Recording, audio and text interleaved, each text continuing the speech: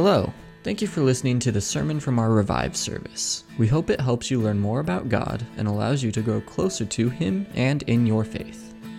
So last week we looked at Jesus and the incarnation, the coming of God in flesh, becoming a man, God becoming a man. We looked at the importance of the King, Jesus coming and fulfilling the different requirements and the different needs of that King, the King of David's line, a son of David.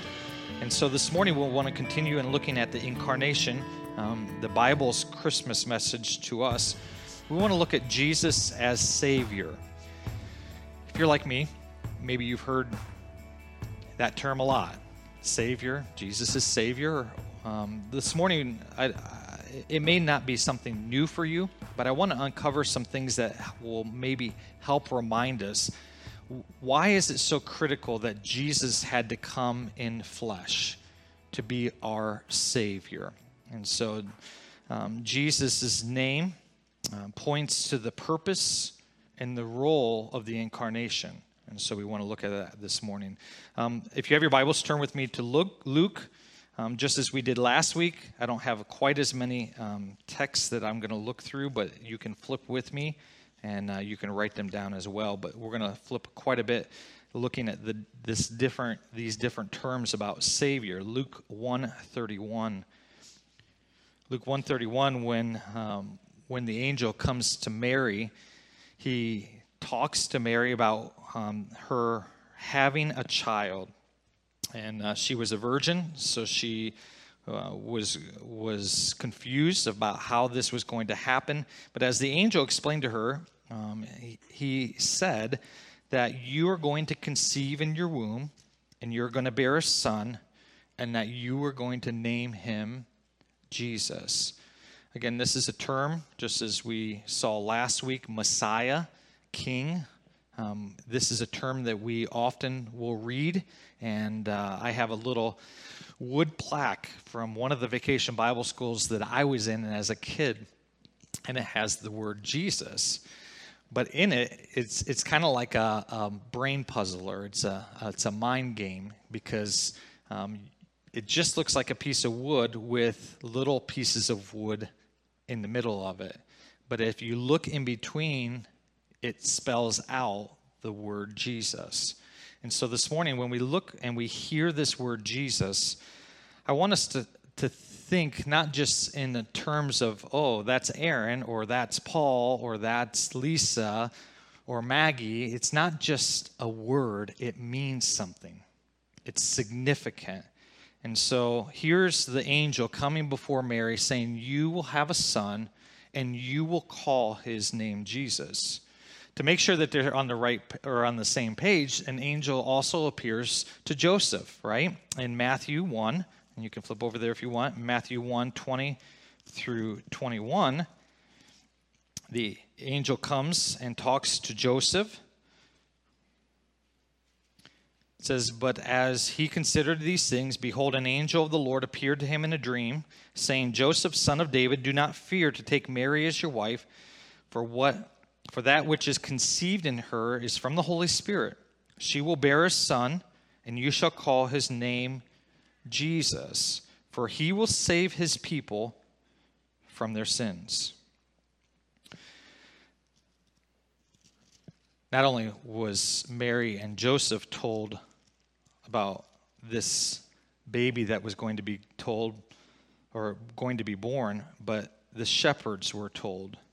These guys who were out in the field, an occupation that was not really looked upon or as something as a doctor or a scholar.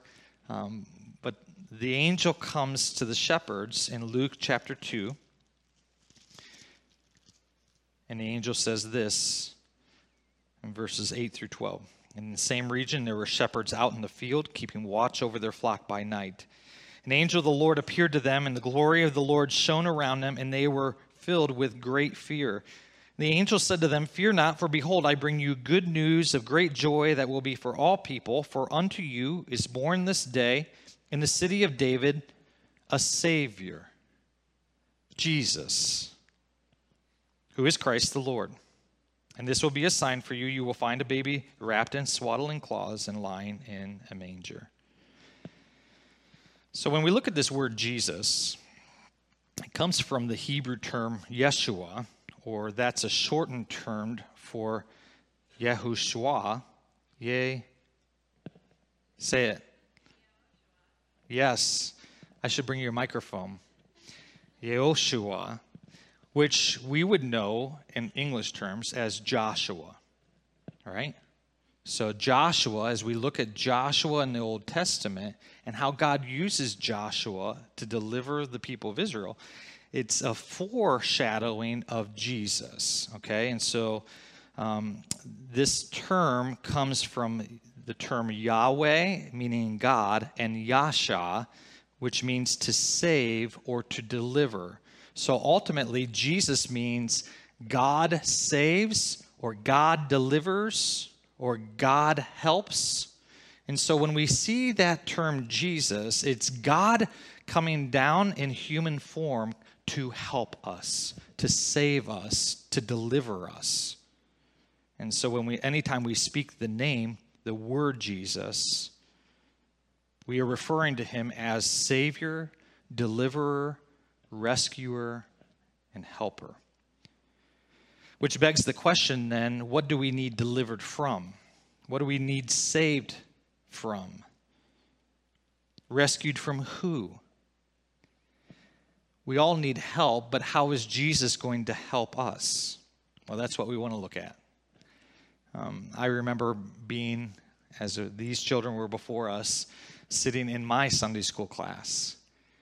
And Mrs. Darlene Massey, Mrs. Massey, was sharing the story of Jesus and how Jesus died on the cross for me, for us as children. She said, for all of us, Jesus died for us, and he took our place.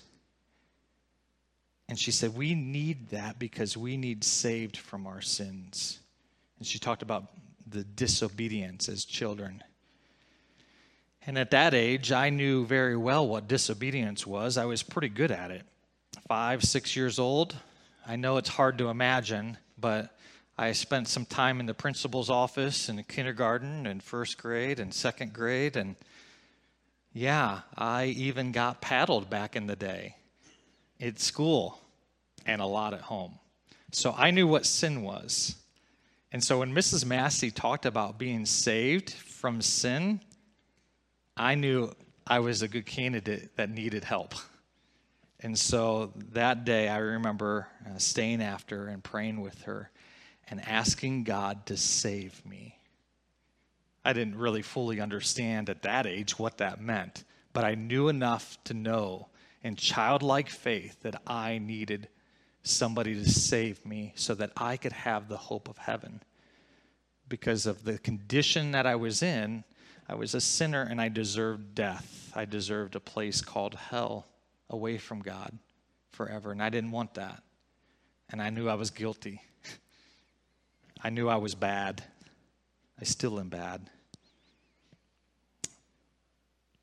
I was saved at a young age.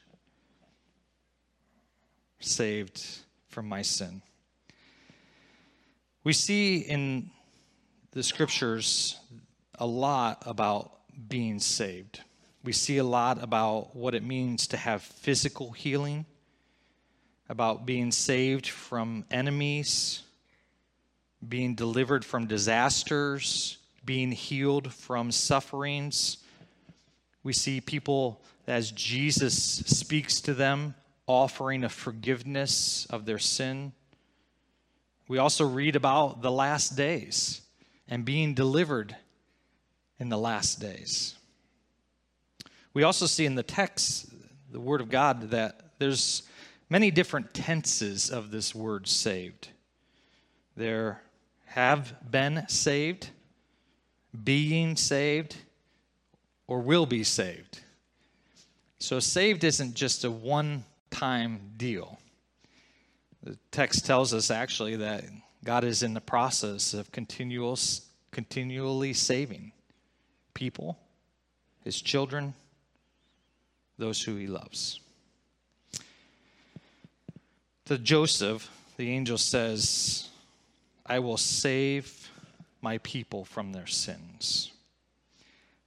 It's a term that we don't like to talk a lot about today, even though I made fun of it a little bit ago.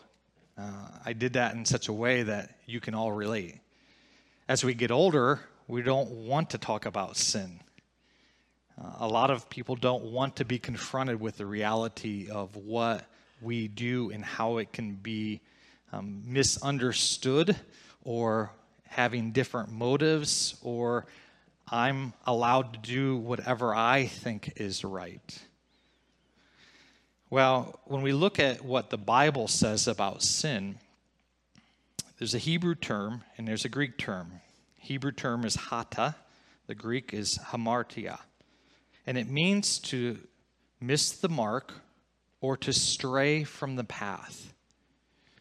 I always remembered this as a young child, again, to miss the mark, to see the bullseye. That's what I always envisioned, was the bullseye. And I remember having it was just a little red bow, a bow and arrow set that my brothers and I got when we were just little. And I remember we would go out and set up a bale of straw or hay. We'd put a target on there and we would try to hit it. We lost several arrows because we couldn't hit the mark. And so for me, when I hear that, missing the mark, that's what comes to my mind. What's interesting is, though, there's also this other picture, though. It's not only missing the bullseye, it's to wander off the path. And so I offer this to you this morning for us to think about, to challenge you, because it's not only just missing the mark. Sin means that I'm being led to a different path. And, in counseling with people throughout the years, there's not too many people who aren't willing to say, you know what, I'm not sure how I got here. I don't think it just happens one day where you, okay, I'm living my life this way, and all of a sudden I'm over here and I don't know what happened to the depth of my life, and everything I feel is lost. It is a straying away from the path that God desires. God's word tells us what that path looks like. All throughout his word, he shows us what the path should look like, what God's desire and his intent is for our lives. The best passage that I found that sums this up is in Micah 6:6-8. And I want to read that for you. If you want to turn there, you can. Again, make you work a little bit in the Old Testament. It's after Obadiah and Jonah. It's before Nahum. And my favorite named book, Habakkuk. Micah 6:8. 6:6-8. Micah, prophet, said this: With what shall I come before the Lord and bow myself before God on high? Shall I come before him with burnt offerings, with calves a year old? Will the Lord be pleased with 1,000 of rams, with 10,000s of rivers of oil? Shall I give my firstborn for my transgression, the fruit of my body for the sin of my soul? And then he sums it up in this way. He's asking questions and ultimately saying, how much do I have to give to pay for my sin? How much should I give to this God who delivers me and saves me? Micah answers and he says this: He has told you, O man, what is good. And what does the Lord require of you? But to do justice, to love kindness, and to walk humbly with your God. To do justice, that word justice is a sentence or a decree. It's a divine law. God has given us his word. He's given us explanation. And God desires for us to do justice, that we, not as the judges, we are not the judge, but before the almighty judge that has already ruled and laid out the requirements of what his path should look like, we are to do justice. This term, to steadfast love, it's a Hebrew word, hesed, kindness or loving kindness. goes back to the Psalms, ultimately referring to God's loving kindness. His loving kindness endures forever. His hesed, it's amazing, it's mercy, it's kindness. God's loving kindness endures forever.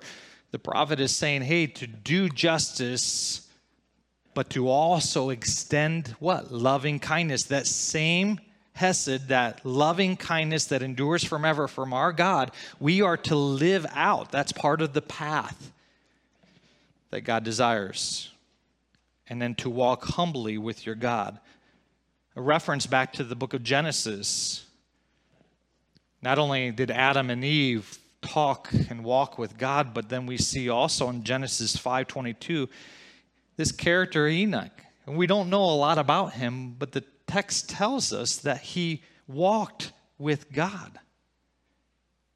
And so in the listing of all these people who were living and then dying, here is this man who it talks about he walked with God in such an intimate way that you're waiting for the text to tell you that he died after so many years, but it's not there. What's the difference? This man walked with God. He followed the path. That's what God desires for us. Was Enoch perfect? No. Neither was Elijah. And yet God caught him up. We see this reference not only in the Old Testament in this passage here in Micah, but Jesus, the Savior, will point to this over and over again in his teachings. And so we see this mentioned in Isaiah 58. I want to show you this text real quick. I know that's out of order there, Alana. I just appreciate everybody who's in the back. Poor Lene last week was flipping through all of them, and Alana this week. Thank you. But Isaiah 58, verses 6 through 10. Isaiah writes, "Is not this the fast that I chose, to loose the bonds of wickedness, to undo the straps of the yoke, to let the oppressed go free, and to break every yoke? Is it not to share your bread with the hungry, and to bring the homeless poor into your house? When you see the naked, to cover him, and not to hide yourself from your own flesh? Then shall your light break forth like the dawn, and your healing shall spring up speedily. Your righteousness shall go before you, and the glory of the Lord shall be your rear guard. Then you shall call, and the Lord will answer, and you shall cry, and he will say, Here I am. If you take away the yoke from your midst, the pointing of the finger and the speaking of the wickedness, if you pour yourself out for the hungry and satisfy the desire of the afflicted, then shall your light rise in the darkness, and your gloom be as the noonday." Now flip over to the book of Matthew, Matthew 25, and let's read what Jesus has to say in verses 35 through 45. I'll actually start in verse 34. It won't be up there, but then you can continue with me in 35. It says, "Then the king will say to those on his right, Come, you who are blessed by my Father, inherit the kingdom prepared for you from the foundation of the world. For I was hungry, and you gave me food. I was thirsty, and you gave me drink. I was a stranger, and you welcomed me. I was naked, and you clothed me. I was sick, and you visited me. I was in prison, and you came to me."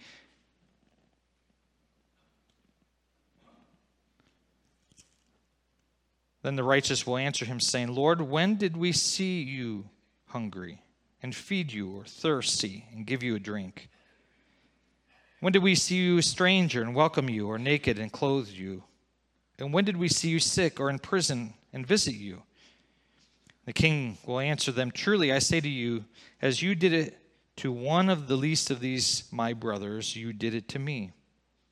Then he will say to those on his left, Depart from me, you cursed, into the eternal fire prepared for the devil and his angels. For I was hungry, and you gave me no food. I was thirsty, and you gave me no drink. I was a stranger, and you did not welcome me. Naked, and you did not clothe me. Sick and in prison, you did not visit me.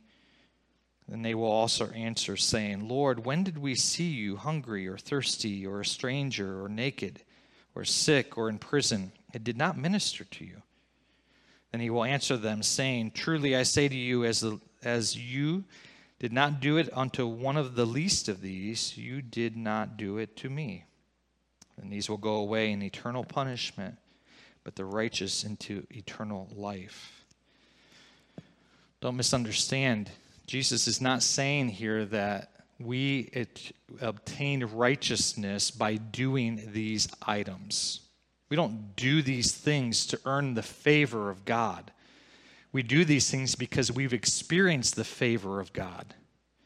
We live out our lives because Jesus has saved us. In so doing, we often, not only did we miss the mark and we've strayed from the path when we realize we need a Savior from our sins, but it is easy to continue to stray off our lives at different times in our life, and we miss the whole purpose of why we're left here as Christ's followers, Jesus' followers. It's summed up in Micah. Jesus shares it in this story. Jesus will continue to share it as he meets with his disciples and teaches and trains them. He takes the 10 commandments and he boils them down into 2. And he says, this, you are to love God with all of who you are. And the second commandment is like it. You are to love your neighbor as yourself. Upon these, the whole law and prophets are built upon. They hold them together. So when we look at Jesus as Savior, he saves us from, and I want to give you 4 things. The one is our sins. We talked a little bit about that already. Our sins, not only the current, right here now sin, but our sin in the past and any sin in the future. I don't know about you, but that's an amazing God that would extend great mercy and kindness and grace, that would offer me salvation, not in just one moment, but forever. While Jesus saves us from our sin, he doesn't always save us from the circumstances of our actions. But he does save us from the punishment that each of us deserve. The punishment that we deserve when we walk off the path. The punishment that we deserve when we miss the mark of a perfect God. So he saves us from our sins. He also saves us from ourselves.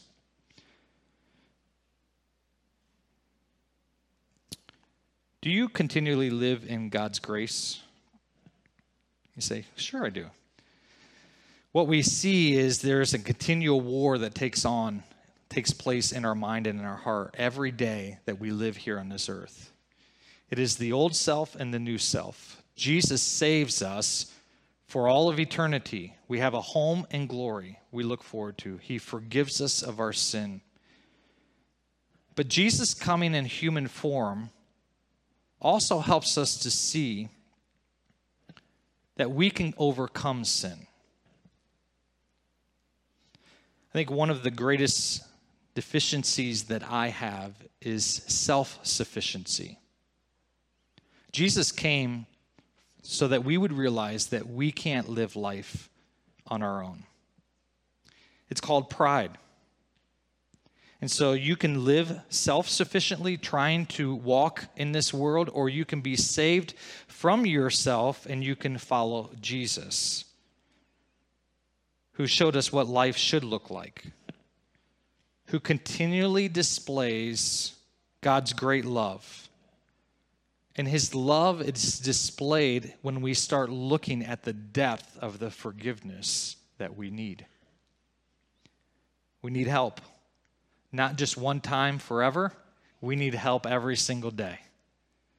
And Jesus has promised to deliver us. The third is to be saved from hopelessness, despair, confusion, and darkness. You may even want to put a lovelessness. Here's a couple questions. How does God view you right now? How has God ever viewed you? Do you think God has ever viewed you as worthless?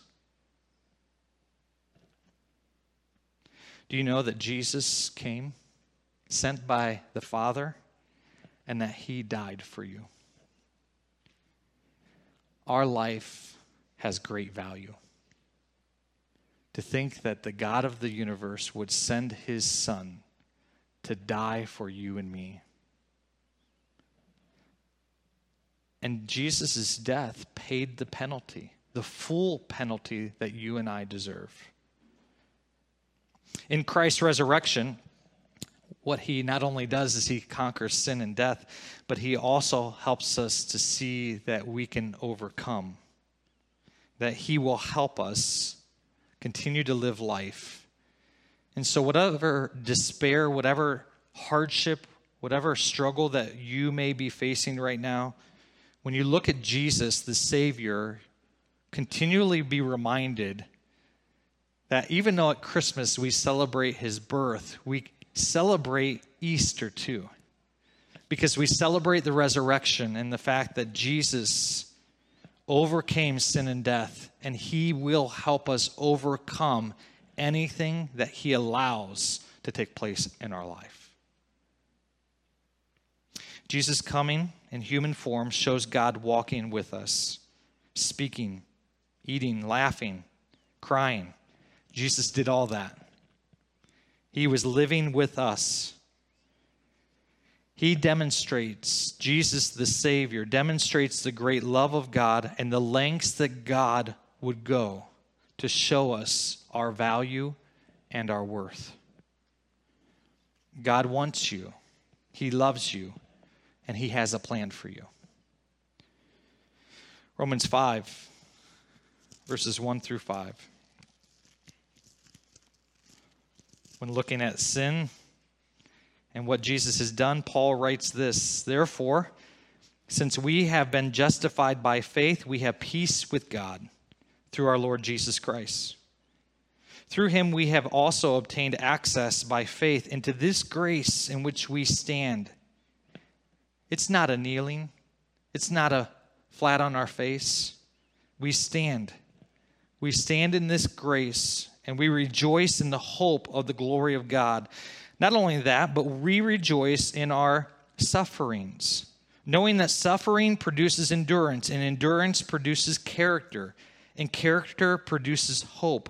And hope does not put us to shame, because God's love has been poured out into our hearts through the Holy Spirit who has been given to us.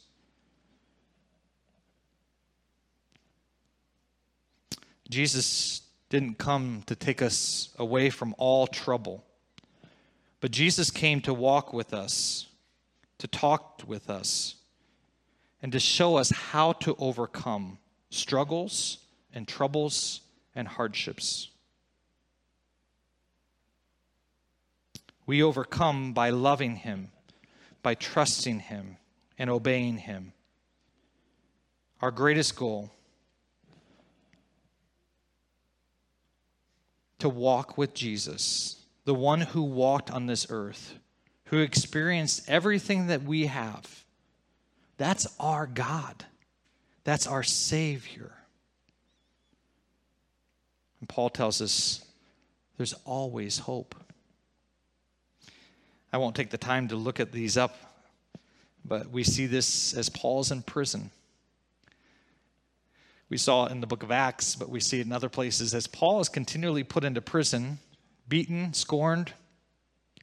What's his focus? What's his identity? He sees Jesus. He's experienced the hope of Jesus. And so his life is not determined about his circumstances. His focus is upon Jesus, and Jesus is his hope. I think of this as I was reading in my devotions earlier this week about Elisha. Elisha is the man of God, and as an army of enemies comes to defeat him and others of Israel.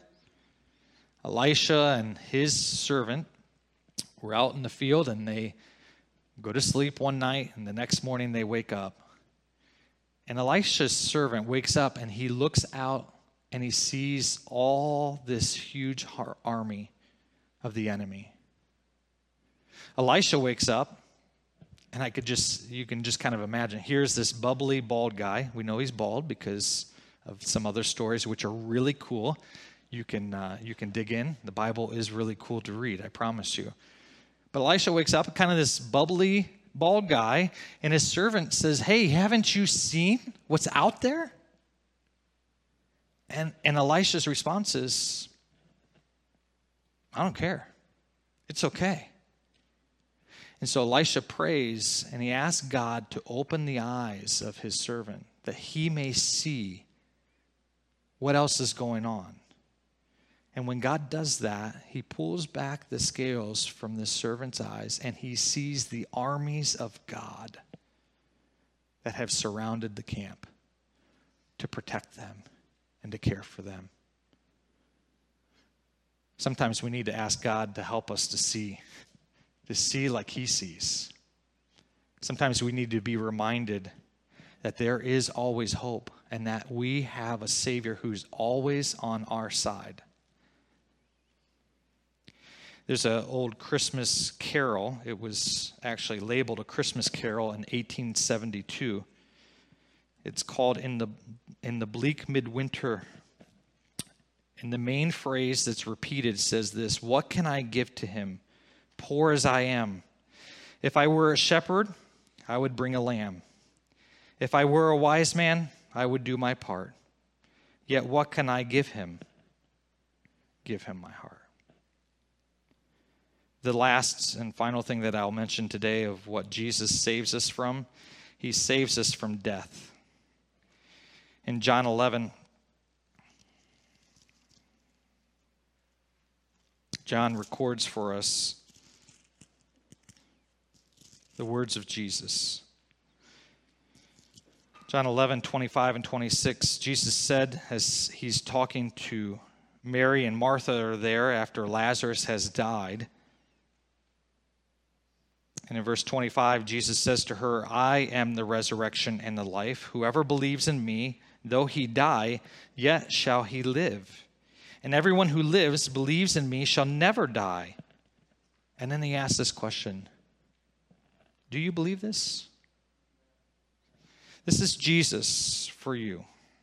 He offers you life.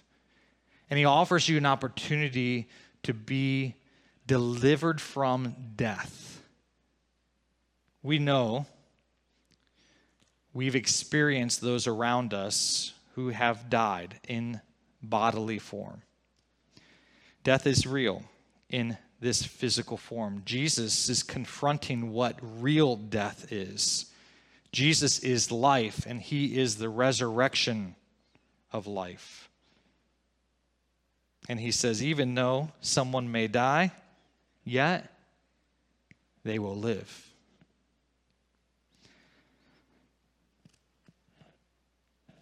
I'm running out of time. I wish I could give you more. 1 Corinthians 15:50 through 58 talks about when we experience the death of someone, but then the life that they have. Paul says it simply in this way. He says, to be absent in the body means to be present with God. To be present with God is life. And so Isaiah 25:8 and Hosea 13:14 also reference this. What does it mean to have life? Jesus said in John 14:19, because I live, you also will live. Because Jesus came, the deliverer came to save us, and because he is alive, we can live. Revelation 1:17 and 18, Jesus speaks before the uncovering. That's what Revelation means. It's a pot that's covered, and he's going to reveal the end times. There's an uncovering. Jesus speaks in the beginning, and he says, I am the Alpha and the Omega, the beginning and the end. And ultimately that he has the keys. Jesus, the Savior, the Deliverer, he has the keys to death and Hades. That's our Savior.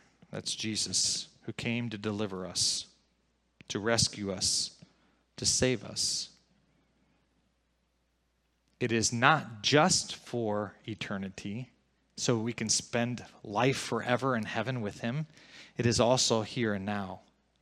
But don't miss that blessed hope and the peace and the assurance that we can have and our loved ones can have if we trust Jesus to save us from our sin, that we have that hope. That death may come in physical form here and now, but our soul, our spirit, will live for all eternity in heaven with Jesus, with our God.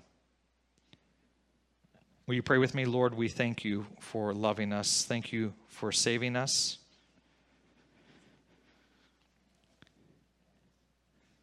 Jesus, we ask that you would work in our hearts. Lord, maybe there is somebody here this morning that needs to pray this. Jesus, save me from my sin. I deserve your punishment, but I ask that you would forgive me of my sin and deliver me from the bondage that it holds over my life. I want to follow Jesus. I want to give him my life. Save me from my sin. Lord, maybe there's another who's sitting here and who would pray this: save me, Jesus, from myself, from seeking what I want, from seeking to fix the wrongs of this world and trying to do the right on my own. Jesus, save me from trying to live life on this earth under my will and according to my way. Lord, maybe there's somebody here who needs help. They need rescued. Maybe they need to pray, save me, Jesus, from hopelessness. Save me, Jesus, from despair, from the confusion that I'm walking through.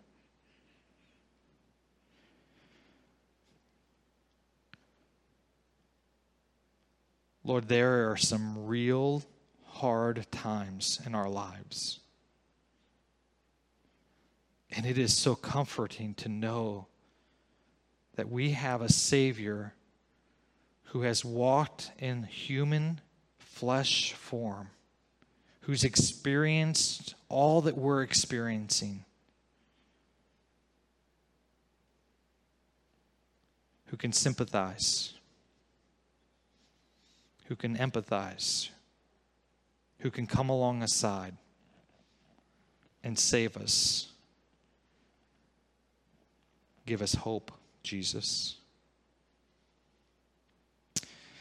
Jesus, would you save us for your purpose and for your glory? We thank you for being our Savior, Jesus. And Jesus, we owe you our lives. You've saved us not to live our lives in the way that we want, but you've saved us so that we would walk the path that you've laid out. Forgive us for failing to walk that way. Help us, Lord, to do as your word has said, to love you with all of who we are, and to love our neighbor as ourselves. And in so doing, that the world may see that Jesus is the light of the world, that the light may shine amongst the poor, the weak, the homeless, those who are needy. May we show them love